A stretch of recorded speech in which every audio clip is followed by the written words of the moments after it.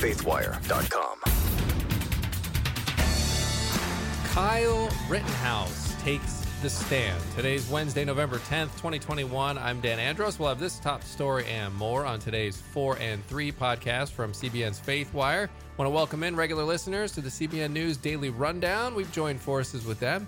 We're here each Wednesday with you. 4 big stories, 3 things you need to know about them, all from a Christian perspective. That's what we do here. You can subscribe to us on iTunes. We're here Monday through Friday. Would love to have you with us. And joining me today, as always, are Billy Hallowell and Goins-Phillips from CBN's Faithwire.com. What's going on, guys? Doing well. How are you? Well, it's middle of the week here, man. We're halfway home. Right. It's hump day. It is. So, it is. There. I'm going to talk about Matthew McConaughey because he's on cancel watch now. No. We don't know what's going to happen, but he came out and said that he is not a fan of the vaccine mandates, particularly for kids. So we'll have some of the details on that. And he's got 3 kids, so he's got skin in the game. Well, we've also got this case that the Supreme Court heard oral arguments for, and it's really interesting. It basically merges the death penalty, inmates' rights, and religious liberties. So we're going to break that down. Yeah, definitely an interesting case there for sure. And seeing another case unfold in dramatic fashion is this Kyle Rittenhouse trial that has been going the past few days, and it really went to a new level today. We'll start there with story number 1, the Kyle Rittenhouse trial. 3 things you need to know, starting with number 1, the details. Kyle Rittenhouse is indeed on trial for murder after he went to protests in the wake of the police shooting of Jacob Blake. And he was there, and he went, as he said, to go defend stores because he saw the rioting and the looting and the protests and things of that nature that were going on. So he said he went down there, brought his gun, brought his AR-15, and it ended up being confronted by other people. On the video, you can see that he is being attacked by 2 people, one with a skateboard, another guy points a gun at him, and he ends up shooting back in what he says is self-defense, and 2 of those people ended up dying. And so now he is on trial, and there are some... He took the stand, guys, today. He waived his constitutional right to not have to take the stand, and so he ended up actually going on. And I'm not going to play the clip because it's hard to listen to. It's definitely hard to watch. But he had basically a panic attack right there on national TV. And I mean, he's a teenager. It's very easy to understand how over your life is on the line here, especially when you think you did nothing essentially wrong in the shooting part of it. Now you could question, maybe was it a good decision to go down there in the first place? But in his mind, he feels he acted in self-defense. So now he's seeing his life, potentially flash before his eyes. And so I can imagine how overwhelming that moment is for anybody, let alone a kid. And so he had a bit of a breakdown. Unfortunate reactions online, of course, to that, as we've come to expect and know. But over the years, with social media, we kind of know what's coming there. But there's been a couple interesting moments. And in fact, the judge lashed out at the prosecutor for basically insinuating guilt in Kyle Rittenhouse by commenting on the fact that he was quiet after being charged, when, of course, you have the constitutional right to remain silent when you're charged. And so the judge was not happy with that. Also not happy that he brought something up in the courtroom without bringing to him first. And so this was multiple things that irked the judge. And here's what the judge said. Why would you think that made it okay for you, without any advance notice, to bring this matter before the jury? I was astonished when you began your examination by commenting on the defendant's post-arrest silence. That's basic law. It's been basic law in this country for 40 years, 50 years. I have no idea why you would do something like that. And it gives, I'll leave it at that. So I don't know what you're up to. And that went on, and he really lashed out at him, and he let him have it some more after that. But later on, here is that same prosecutor questioning Kyle Rittenhouse and asking him about his gun and why he got his gun. And then he brings in video games. Listen to this exchange here. You picked it out because it looked cool. I thought it looked cool. Guess that's the reason, yes. It resembled the types of weapons that are used in first-person shooter video games, correct? I don't really play first-person shooter video games. I have, but I believe there's a variety of guns, including shotguns, pistols. There's guns in video games that resemble all guns. Isn't it true when you would hang out with Dominic Black, you'd play Call of Duty and other first-person shooter video games? Sometimes. And those are games in which you use weapons like AR-15s to pretty much shoot anybody who comes at you, correct? It's a video game where two players are playing together. I don't really understand the meaning of your question, to be honest. Isn't one of the things people do in these video games try and kill everyone else with your guns?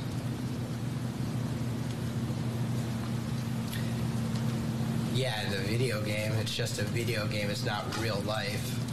That moment when you get owned by a teenager as a prosecutor. It's just a video game. It's not real life. I mean, the insinuation that somehow playing these video games automatically means that you want to go out and kill people is just an absurd leap to make. I mean, millions and millions of people play these video games and seem to be successful at not shooting people the next day.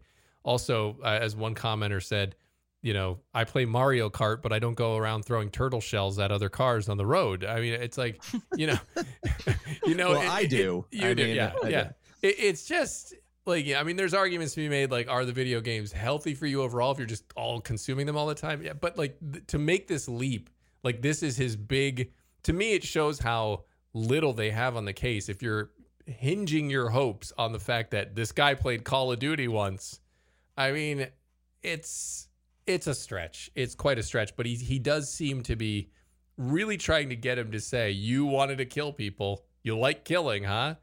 It seems like that's the road he's going down. So number 3 here, guys, why does it matter?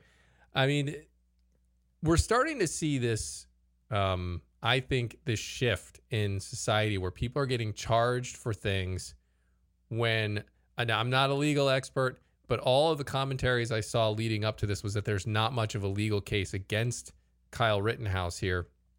And so for the concern here is, are we seeing the politicization of the criminal justice process where we're going to start prosecuting crimes and charging people with crimes, even if we don't think necessarily there's much of a legal case, if any at all, because the mob is demanding it. So that to me is a concern that should be a closer look should be taken there. Yeah, and it seems like social media drives that, right? The anger, the frustration, all of that. It's fine to protest. It's fine to be frustrated as long as you do it peacefully. But I think that danger of people's emotions dictating how a case plays out, that's a really dangerous thing. And I think we've watched that intensify, you know, and by the way, I mean, his emotional spectacle there, I would imagine it's a very scary thing, because even when this case ends, this doesn't end. Right? Yeah, this is going to be, for the rest of his life, this is going to be what he, in many ways, publicly will be defined by. Right, which is, yeah. And I'll just add real quick, Trey, before we go back to you there. And that's the unfortunate thing. If there really is no legal case, if that's true, and what the experts are saying there is true, I mean, that's just so unfair to Kyle Rittenhouse then, because now he's got to go through this murder trial, and like you said, have that associated with him the whole time, when maybe it just shouldn't even have come to this in the first place. So, yeah, I mean, it seems so often we make these choices based on, well, if we don't move forward with this trial, if we don't charge this person with this thing, there'll be rioting, and we just don't want the city to be destroyed, so let's go ahead and move forward with this, which is no way to govern and no way to run a justice system. But it's happening everywhere. Like, it's not just in our politics. It's not just in the judicial system. Barry Weiss, formerly at the New York Times, she said, who runs the New York Times? She said it's not the editors, it's not the publisher, it's not even the masthead. The people who are running the New York Times, she said several times in different interviews, is Twitter. It's people on social media. If people are, if the Times knows people are going to get outraged over something, they'll pull a story. They won't run it at all. In a lot of cases, that's essentially what happened with the Tom Cotton debacle. Yeah. If you go back and talk about that, it's just people got outraged on Twitter, and usually it's not even a big group of people. By the way, it's a handful of people who have a lot of followers and sometimes a blue check mark. They say something and then it goes viral.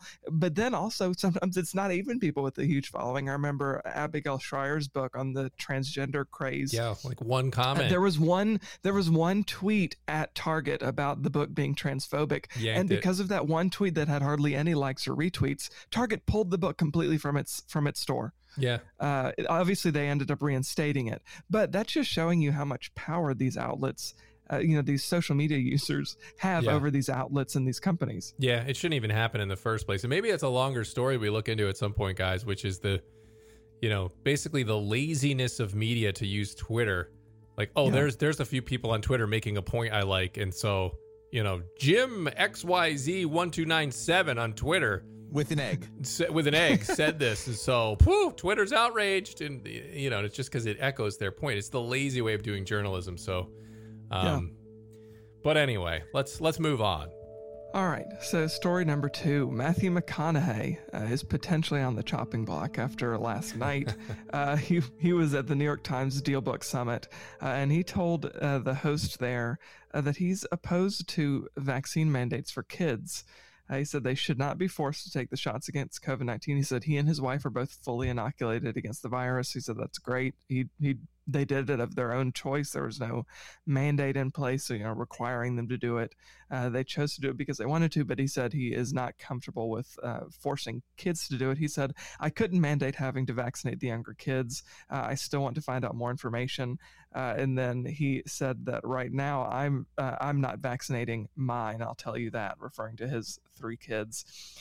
He said, do I think that there's any kind of conspiracy theory about the vaccine? He said, no, we've all got to get off of that narrative. There's not a conspiracy theory about vaccines, but there needs to be more time and more information to come out, particularly with the myocarditis risk. We've seen a few one-off situations, at least, where the kids have had severe reactions and even a couple have passed away as a result of myocarditis. Now, none of that has been completely proved. That's still being looked into, but that's a known possible risk particularly for younger males. But so anyway, because of all of that and the questions, McConaughey said that there just needs to be more time before people should be compelled to roll the dice, he said, to determine whether the numbers are in their favor as far as getting their kids vaccinated over just letting them run the risk of potentially getting COVID, given the vast majority of kids would be completely fine. That's what history has told us.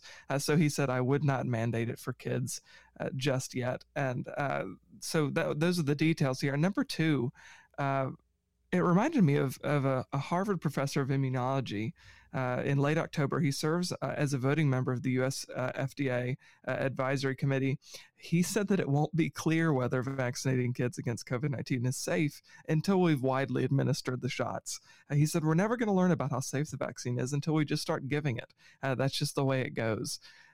So, McConaughey, I think, is tapping into the way a lot of people feel, but it's yet to be determined if he's going to be canceled for it. But I think why it matters is he's got skin in the game. He's a person with a voice. He's considering a gubernatorial run in Texas.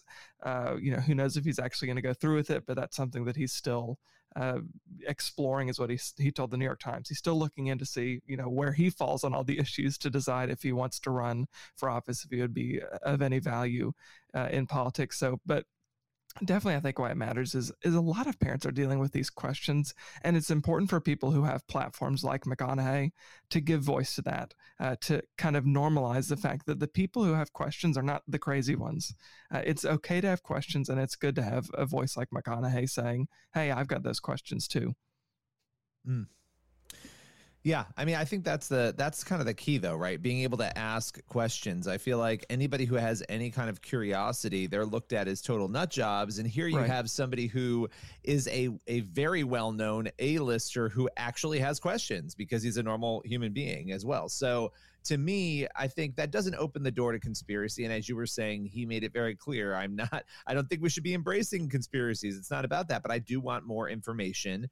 And so to me, that's a reasonable, rational place to be on all of this. Yeah, and it seems like we've landed in this place as a culture right now that if you question what the government says, now you're a conspiracy theorist, which is a really dangerous road to go down, Trey. I know we've kind of chatted about this on previous episodes, that you don't, can you just, even if you, whatever you think about vaccines, like just take that issue aside. If you can't see the problem with, you disagree with the CDC, we're going to shut you down. I mean, you can't take away the ability to question. Even if you're wrong, like you still need that ability to question, because the minute you just start accepting that this is an okay pattern, that this is an okay setup, that whatever the government says is true. I mean, I don't know how, a lot of people on the left are claiming that the country is systematically racist. Why on earth would you give them carte blanche on the truth now? A systematically racist country. Why would you let them? Why would you then turn around and say, you know what? Don't question anything they say, or else we're going to put you in social media jail. I mean, it's just a dangerous road to go down when it comes to freedom of speech. And this is how it starts. When it starts by using fear, when government control and this overreach of First Amendment rights happens, always is based on something out of fear. There's a legitimate concern about a pandemic. People don't want to be spreading pandemics around. So then they use that fear of that to then justify all these overreaches. And you're seeing it even worse in countries like New Zealand. I know they're protesting now, Australia. So, I mean, if you value your freedom, you will cherish even the morons who speak up by saying crazy conspiracy theories. You will say, look, let them have the right to talk. Well, put your warning label on it if you want. I mean, whatever. I mean, I have no problem with that. But it just seems like it's an obvious red flag to have your default position be whatever the government says is true. Yeah, and I think it takes some courage for coming from the world he comes from, for McConaughey to take the stand he did and to be pretty transparent and honest with this comment. I was kind of surprised when I watched the clip to see how comfortable he was saying what he said. You can watch it over at faithwire.com. But it might be a case that McConaughey is just too big to cancel now. Right. Yeah. Well, real quick, Billy, before you go. I mean, it must be nice. How many gajillions of dollars does Matthew McConaughey? Yeah. Like the worst case scenario is he's lounging at his mansion. And he said that. He said I'm successful, so this is not a risk for me to be open. Right. Yeah. But see, that's sad to me that it takes people getting that successful to feel comfortable saying these things. And that is the truth. And everyone knows that. I find it fascinating that these people who continue to deny all of these issues, right? Bias in media, bias in, education, they deny all of these things, yet, confidence in all of these arenas has plummeted and they just haven't really learned their lesson. But it's sad that you have to kind of get there to be so open. And I would say in his case, very recently, in fact, when his book came out, he was talking about basically saying that Hollywood, mistreats middle America. I mean, that was the way that it came off. He was very open about that. So this is not the first time that he's kind of come forward with something like this and really sort of chastising the dismissal of most of the country among his peers. Yeah. Yeah, 100%. And we'll keep an eye on that as it goes forward. If McConaughey really takes this thing all the way to the finish line and does indeed try to run for some political office there, maybe governor, we'll see. We'll see how that goes. Well, let's lighten the mood with the death penalty. So our next story is it's actually a fascinating story. Every once in a while you get one of these Supreme Court cases that makes you kind of scratch your head and say, wow. And this is one of them. It's a case about an inmate named John Henry Ramirez. He was sentenced to death for a fatal 2004 stabbing. He was convicted of stabbing a 46-year-old man to death named Pablo Castro. And so this particular case, it doesn't seem like John Ramirez at all is denying the crime or trying to get out of the death penalty directly. What he was trying to do was have his Baptist pastor, because he identifies as a Christian now, come in while he's being put to death and verbally pray out loud. And also, the pastor would have his hand, on his foot or his hand. I guess it was his foot, which might sound strange, but obviously the laying on of hands is something many Christians believe strongly in. And so that was something he wanted, but Texas denied it. And this case has volleyed its way to the Supreme Court. And it's really interesting. You've got the pastor in this particular case who is speaking out. His name is Pastor Dana Moore.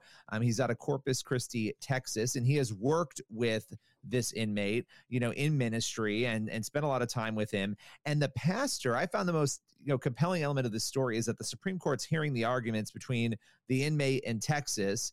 And by the way, Texas says they don't want to allow this because it's distracting.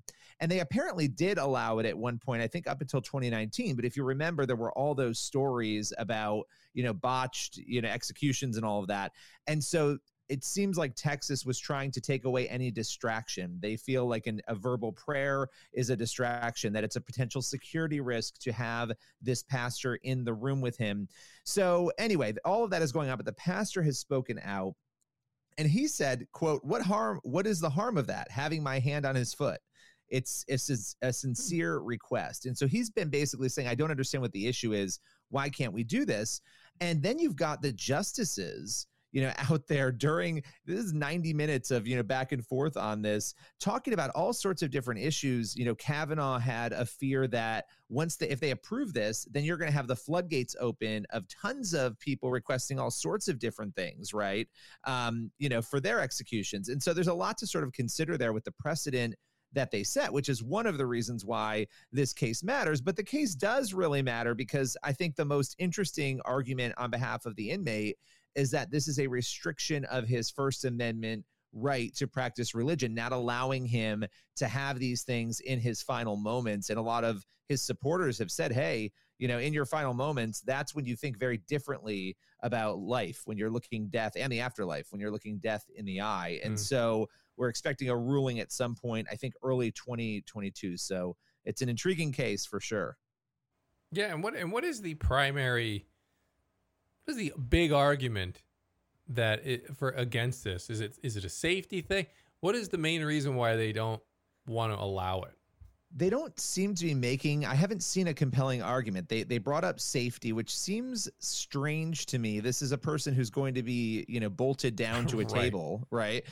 So to me, I'm assuming because you have to have all of this, properly done so that the person is executed in the right manner. And there aren't any of the horror shows we've seen unfold in past cases where people don't die immediately or there are other issues, that they're afraid there's going to be some sort of distraction that prevents it from going smoothly. But I haven't really understood why. Now, they seem to also say, by the way, Texas, that they feel like he's been trying to delay his execution with all of this. That's their take on it. Well, he's using this because he was supposed to be executed, I think, September 8th. And, so he was able to delay it a little bit. But I don't know. I mean, look, people change. It's quite possible he's had a heart change and just wants this.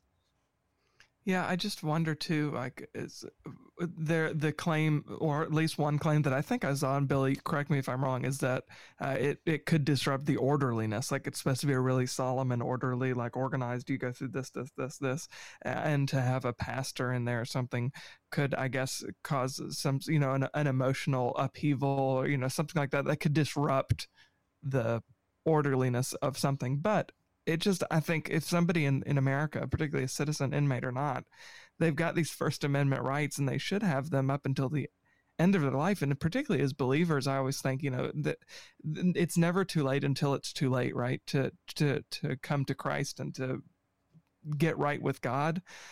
So it bothers me as a believer.